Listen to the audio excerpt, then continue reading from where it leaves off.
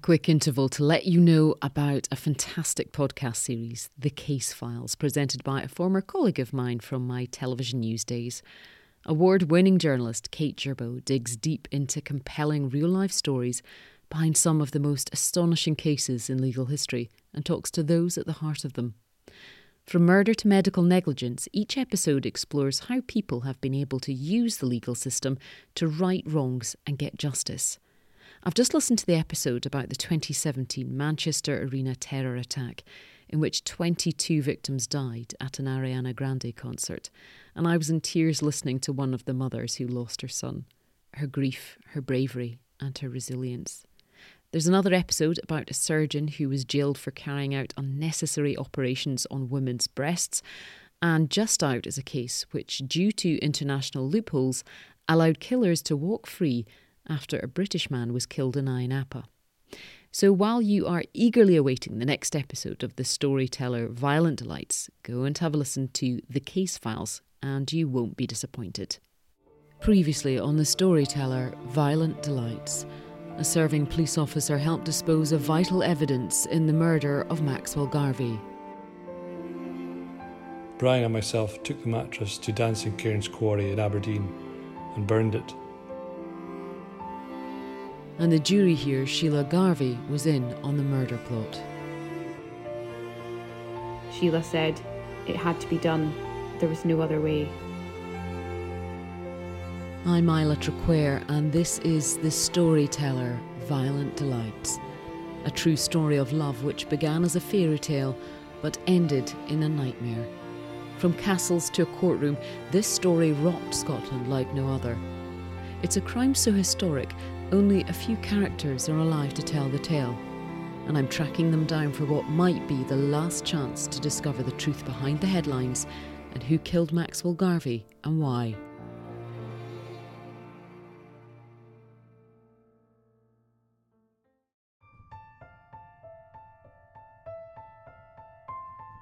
In the evidence file, there were thousands of photos.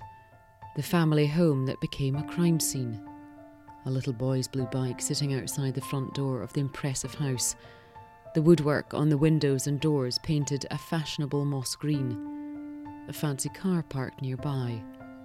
Interiors of the home with stylish patterned carpets and curtains, where Max entertained and encouraged the relationship between his wife and her younger lover. The air hangar a few miles away, where Max kept his plane. A smiling couple sitting at a table. She with a glass of wine in front of her, and he with a pint. She wears a wedding ring. He's leaning into her. They look happy, and probably were at the time. The next photos of the pair are separate mugshots. The woman looks like another person. Her expression is so different. Normally used to smiling for the camera, this was a picture she didn't look comfortable posing for. It was taken on Saturday, August 17th, 1968, the day she first appeared in court charged with murder, and the day her husband's decomposing body was found in a tunnel near a castle on the Scottish northeast coast. Shortly after the mugshot was taken and her fingerprints done, Sheila Garvie decided to break her silence and told her version of events, a version which she never faltered from throughout the trial. She was not involved in her husband's murder, but had helped conceal her lover's guilt. The bearded, dark-haired man, looking older than his 22 years, had stayed silent during the 2 weeks of the trial. Little evidence had been given to support his statement, a defence team tactic of allowing the Crown to prove his guilt. Meanwhile, 20-year-old Alan Peters, who wore the saddest expression of the three in his police photograph, looked his youthful age. Barely a man, and about to become a father, contemplating life imprisonment. As the trial drew to a close, Sheila endured one last round of cross-examination by Solicitor General Ewan Stewart QC. What emerged was new information that did not necessarily fit the image of a grieving wife who'd only stayed silent out of loyalty for her protective lover who'd shot her violent husband.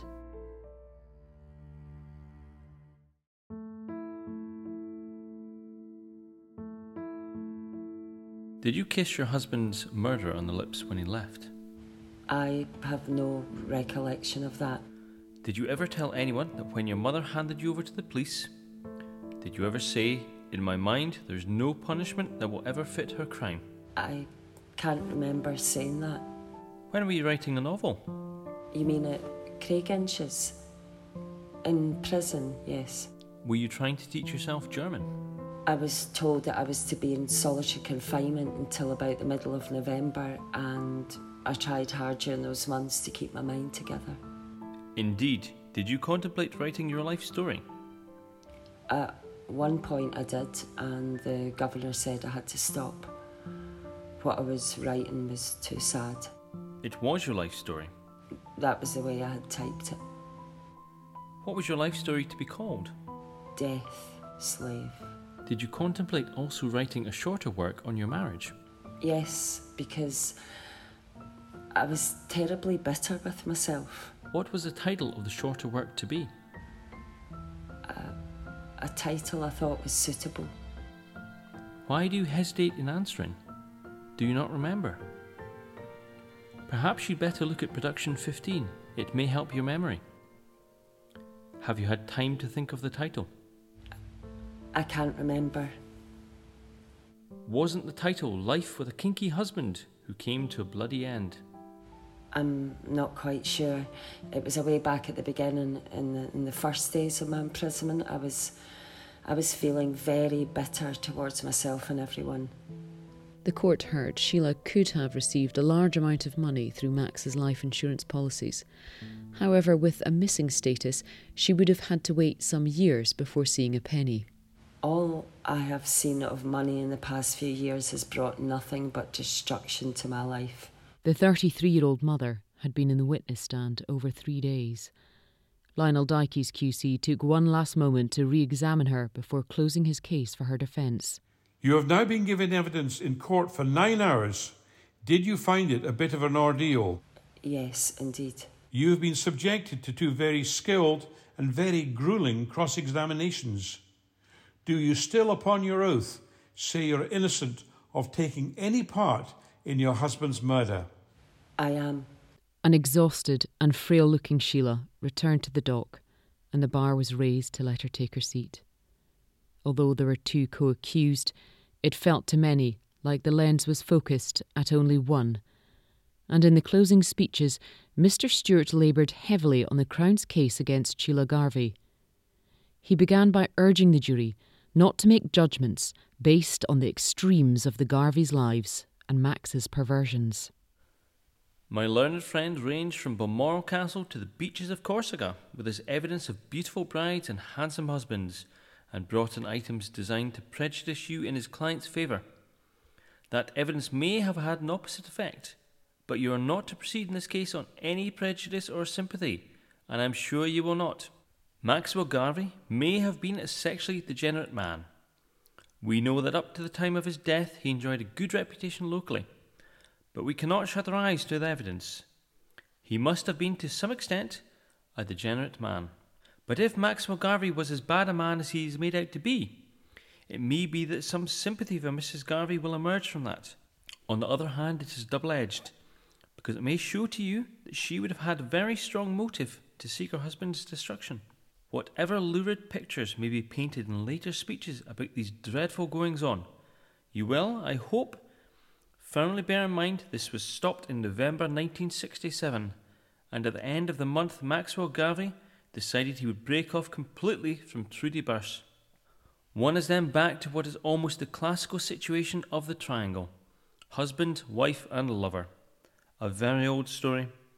An old story I would suggest that you should not be diverted from considering because of what had gone before. A love triangle indeed, but perhaps not the traditional kind. The evidence supported Brian as being the one who pulled the trigger, but what needed to be established and proved beyond reasonable doubt was who came up with the plan and assisted in the execution of it, and the execution of a man asleep in his bed. Is Mrs. Garvie the real brain behind this crime? She had everything to gain by successful completion. She would get rid of her husband, with whom, in her own words, life was hell. She would be free to entertain her lover while maintaining the standard of living to which she'd become accustomed.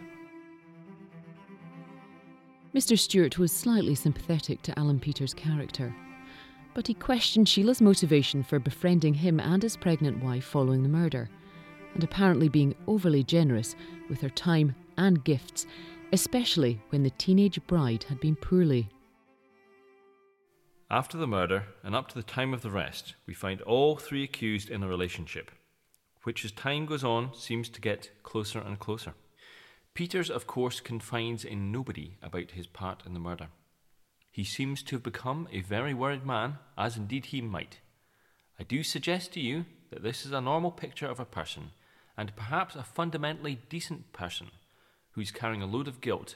But what about Mrs. Garvie? According to her evidence, her husband's murderer, Peters, was a man she'd never seen before the night of the murder.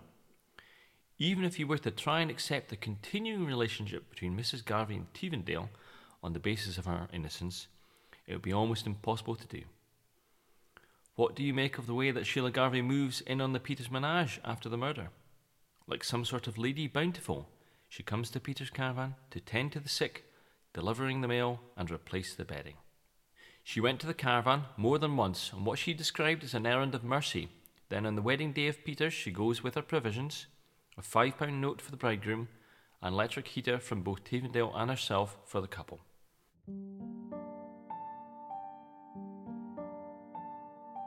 When it came to Tivendale, Mr. Stewart didn't have to work too hard in his arguments for his guilt, which he said was overwhelmingly obvious and his explanation palpably false.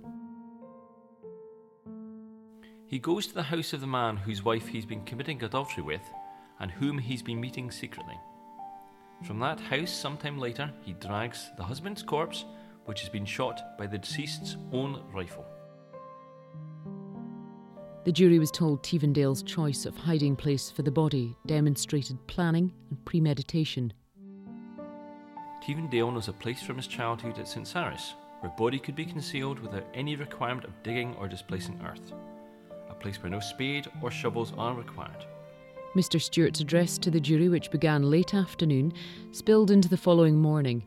He concluded his 2.5-hour argument by circling back to Sheila Garvie. Would it be normal to stand by silently while he's murdered in bed? Ladies and gentlemen of the jury, the proposition is ridiculous. Why no scream? She screamed loud enough when her arm was twisted. Why no action to save her husband? Why did she get obediently out of bed? The man she now says she pitied was killed in his own bed while she, according to her, stood either in the bathroom or the door of her children's room. She then helped the murderer to conceal evidence.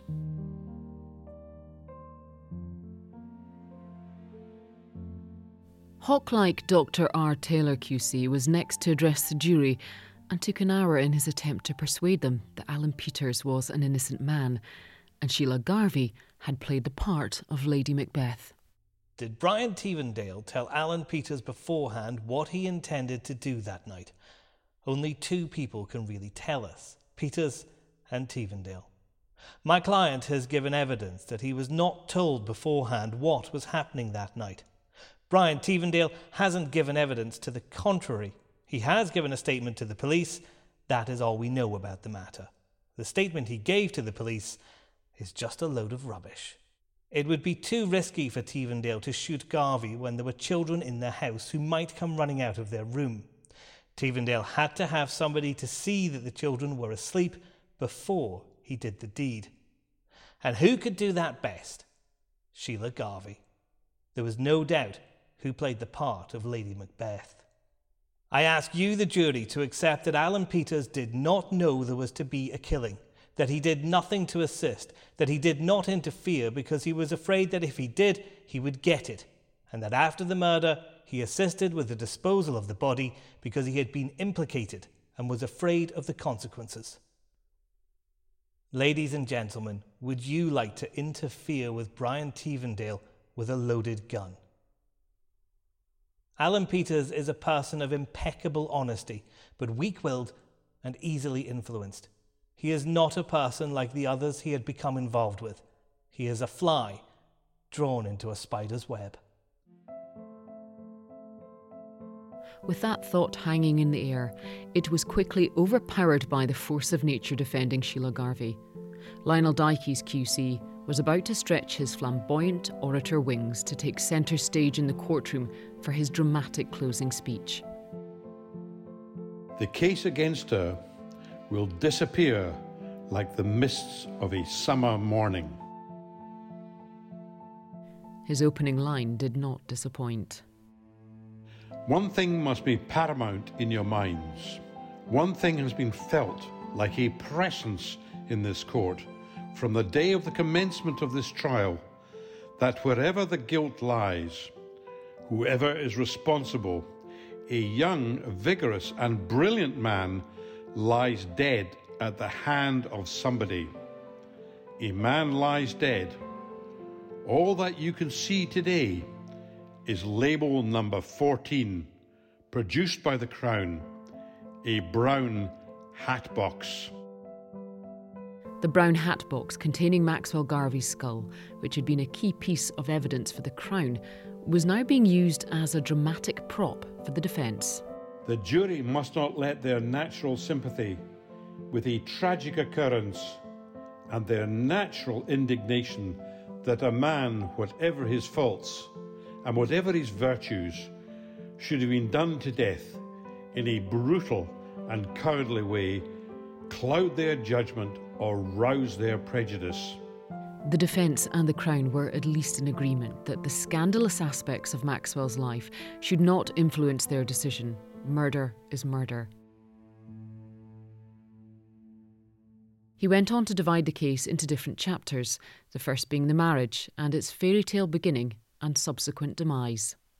Then a cloud no bigger than a man's hand had appeared in the horizon, and that cloud, over the years, grew into such a storm that the damage, which was ultimately precipitated, caught up with Maxwell Garvie, his wife, and 2 others who stood in the dock charged with murder. Maxwell Garvie, himself driven by some curious fate or compulsion, started forcing his wife to join him in a course of conduct which led along a road which ended in tragedy and his own death. But Maxwell Garvie, in pushing Sheila into Brian Tevendale's arms, forgot one thing. To have a lover was one thing. To have one who is in love with you and you with him was one which could raise a force of passion which no Maxwell Garvie could control. He was creating not only a permissive society in his own way, not only a foursome group which he thought was in the best traditions of a modern enlightened society, he was creating a Frankenstein monster which eventually rose up and slew him. Brian and Sheila falling in love was almost like a Lady Chatterley, with a tragic ending, having regard to the difference in ages and the social background of the 2 people. But there it was, and there they were. He pointed out it had been easy for Max to end things with Trudy Burse in November 1967 because he felt no emotions for her. Maxwell Garvie had cut out that relationship as easy as a mini-skirted girl can remove her false eyelashes. However, it hadn't been as easy for Sheila to end things with Brian, and it hurt her not to see him between March and May 14th, except for 3 fleeting run-ins. He argued that if she had been the instigator for Max's murder, she'd have taken greater interest in the details. Does this not make it perfectly apparent to any intelligent person that at the time of the murder, in pursuance of a plot which necessitated the effective disposal of the body, the principal participant in that plot did not know where and how that body was to be disposed of? She thought that it was going to be thrown into the sea, and this was part of her anxiety. If she had done a Lady Macbeth act and let in the murderers to destroy her husband so he would never be seen again, then surely it follows that she would have satisfied herself that the place of concealment of the body was a place which was very secure, and there would be no danger of the sea giving up its dead secret. She was lying beside her 4-year-old son, reading him to sleep, in the knowledge that she was either directly or through the aid of conspirators to murder the father of that child before dawn rose the following morning. A more monstrous proposition, I doubt, was ever seriously made in a criminal case in a court of law. The court heard there were only 6 steps between the children's bedroom and the room in which their father was killed. Lionel Dykey's attempt to inspire sympathy was a risky one, depending on who they believed. Next, he moved on to Trudy Burse in an attempt to discredit her. He focused on the fact she'd allowed the lovers to spend around 3 nights a week at her home in Aberdeen after the murder. The Crown said, "Look at this woman who, if she did not participate in the murder of her husband, at least knew he had been killed, and night after night she had lain in bed with a man whose hands were red with blood." The Crown does not say, "Look at Trudy Burse, who night after night prepared the sheets for the murderer of her lover, and the lover of the murderer of her lover." Although the Crown admitted it was unlikely that the primary motivation for the murder was financial, Mr. Dykey's claimed Sheila would have been left worse off. According to the Crown, this highly intelligent woman conceives a plan which will result in the disappearance of her husband. Apart altogether from the evidence, such a plan, far from ridding her of the intolerable difficulties under which she was labouring, would have rendered these difficulties even more intolerable. Because what would be the end product of such a plan if successful? Supposing Tivendale had never cracked, supposing that the body still lay rotting at the hole at Lauriston, what would be the outcome? What would have been achieved? She would neither be wife nor widow. She would not have inherited a penny from her husband's estate, because her husband was not yet proven dead. When turning his attention to the indiscretions of Mr. Burse, an active police officer until shortly after the body of Max was found, Mr. Dykey's questioned why he and his wife weren't in the dock. Look at Constable Burse. Whilst his constable's oath was still in force, knowing at that time that his brother-in-law was involved in murder, and perhaps Mrs. Garvie was a party to the removal by his wife and brother-in-law of the only real evidence in the case existing at West Cairnbeg, namely the blood-stained mattress and suit. To my mind, the most extraordinary feature of this case is not only the absurd theory of the Crown, but the incredible acts of Constable Alfred Burse and his wife. The wife who said she had deep emotional feeling for the man whose very name brings tears to her eyes, the man she knows she will never see again. They were going out of their way to cover up. Very well, protect your brother. But why protect your brother's mistress if you think your brother's mistress had something to do with the murder? Trudy, at that time, was protecting her brother, but why the murderess of her former lover? Is not the answer very obvious? At that time, Trudy had no reason to believe that Mrs. Garvie had anything to do with it. He suggested the change in Trudy's demeanour from forthright and shocking when asked about the affair to tearful and almost silent when asked about Sheila's involvement demonstrated an unreliability as a witness. But the woman could tell you, without turning a hair, the incredible sexual relationships she had. Who could tell you, without a trace of emotion, bold as brass, and tell the whole story. When pressed on this aspect of the evidence, she broke down, and there were agonising minutes before we could get anything out of turbulent Trudy at all. Ladies and gentlemen of the jury, Trudy Burse's evidence on this aspect of the case against Sheila Garvie, that she'd let them in is utterly unreliable. There are witnesses, and this is the evidence on which the Crown invite you to hold beyond reasonable doubt that Sheila Garvie murdered her husband. Ladies and gentlemen, you wouldn't drown a kitten on such evidence. As he drew to a close, he leant on the elephant in the room, the infamy of Sheila Garvie. There has been a great deal of salacious and titillating material which has necessarily come out during this trial. A very large number of people, not only in this court, but outside, are lapping it up. Doubtless people in clubs and gatherings will be having a little giggle to themselves. The jokes will be passing around, and the limericks have already started. Salacious tittle-tattle will follow this woman around for the rest of her life. We cannot judge any woman's feelings when she finds herself in this situation. It is not for us to giggle and laugh at some salacious aspect which the evidence has disclosed. It is part of us all.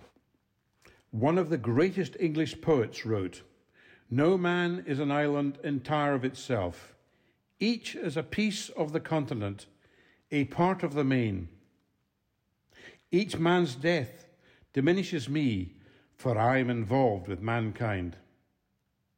Therefore, send not to know for whom the bell tolls.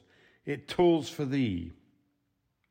And for all of us, I do not seek your pity. I ask you only for a verdict in accordance with justice. I do not ask you. I demand you return a verdict of not guilty." There was utter silence in court as he returned to the semicircular table, his performance over, and an impossible one to follow on from, especially for the defence team of Brian Teavendale.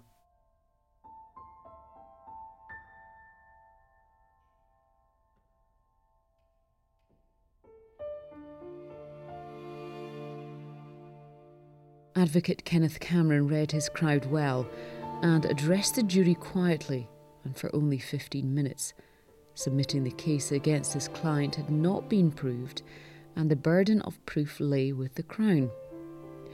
Had there been friction and jealousy between Brian and Max? Yes. But malice or ill will? He suggested no. There was one final speech to be made. Lord Thompson's charge to the jury, but because he anticipated running beyond 5 p.m. were he to start, he decided to delay until after the weekend. A decision that some believe changed the fate for at least one of the accused, as the words of the four lawmen faded into the weekend.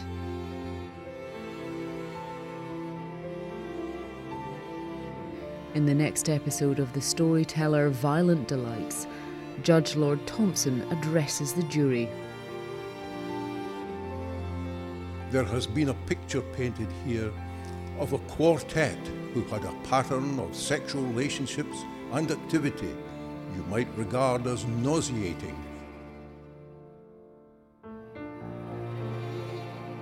And the three accused finally learn their fate. I waited, trembling. I knew what the jury foreman would say next.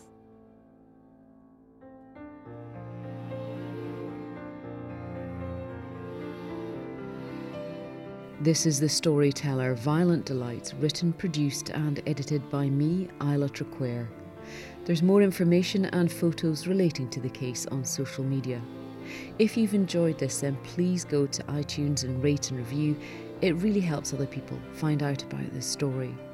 This is an entirely independent production and any support is gratefully received.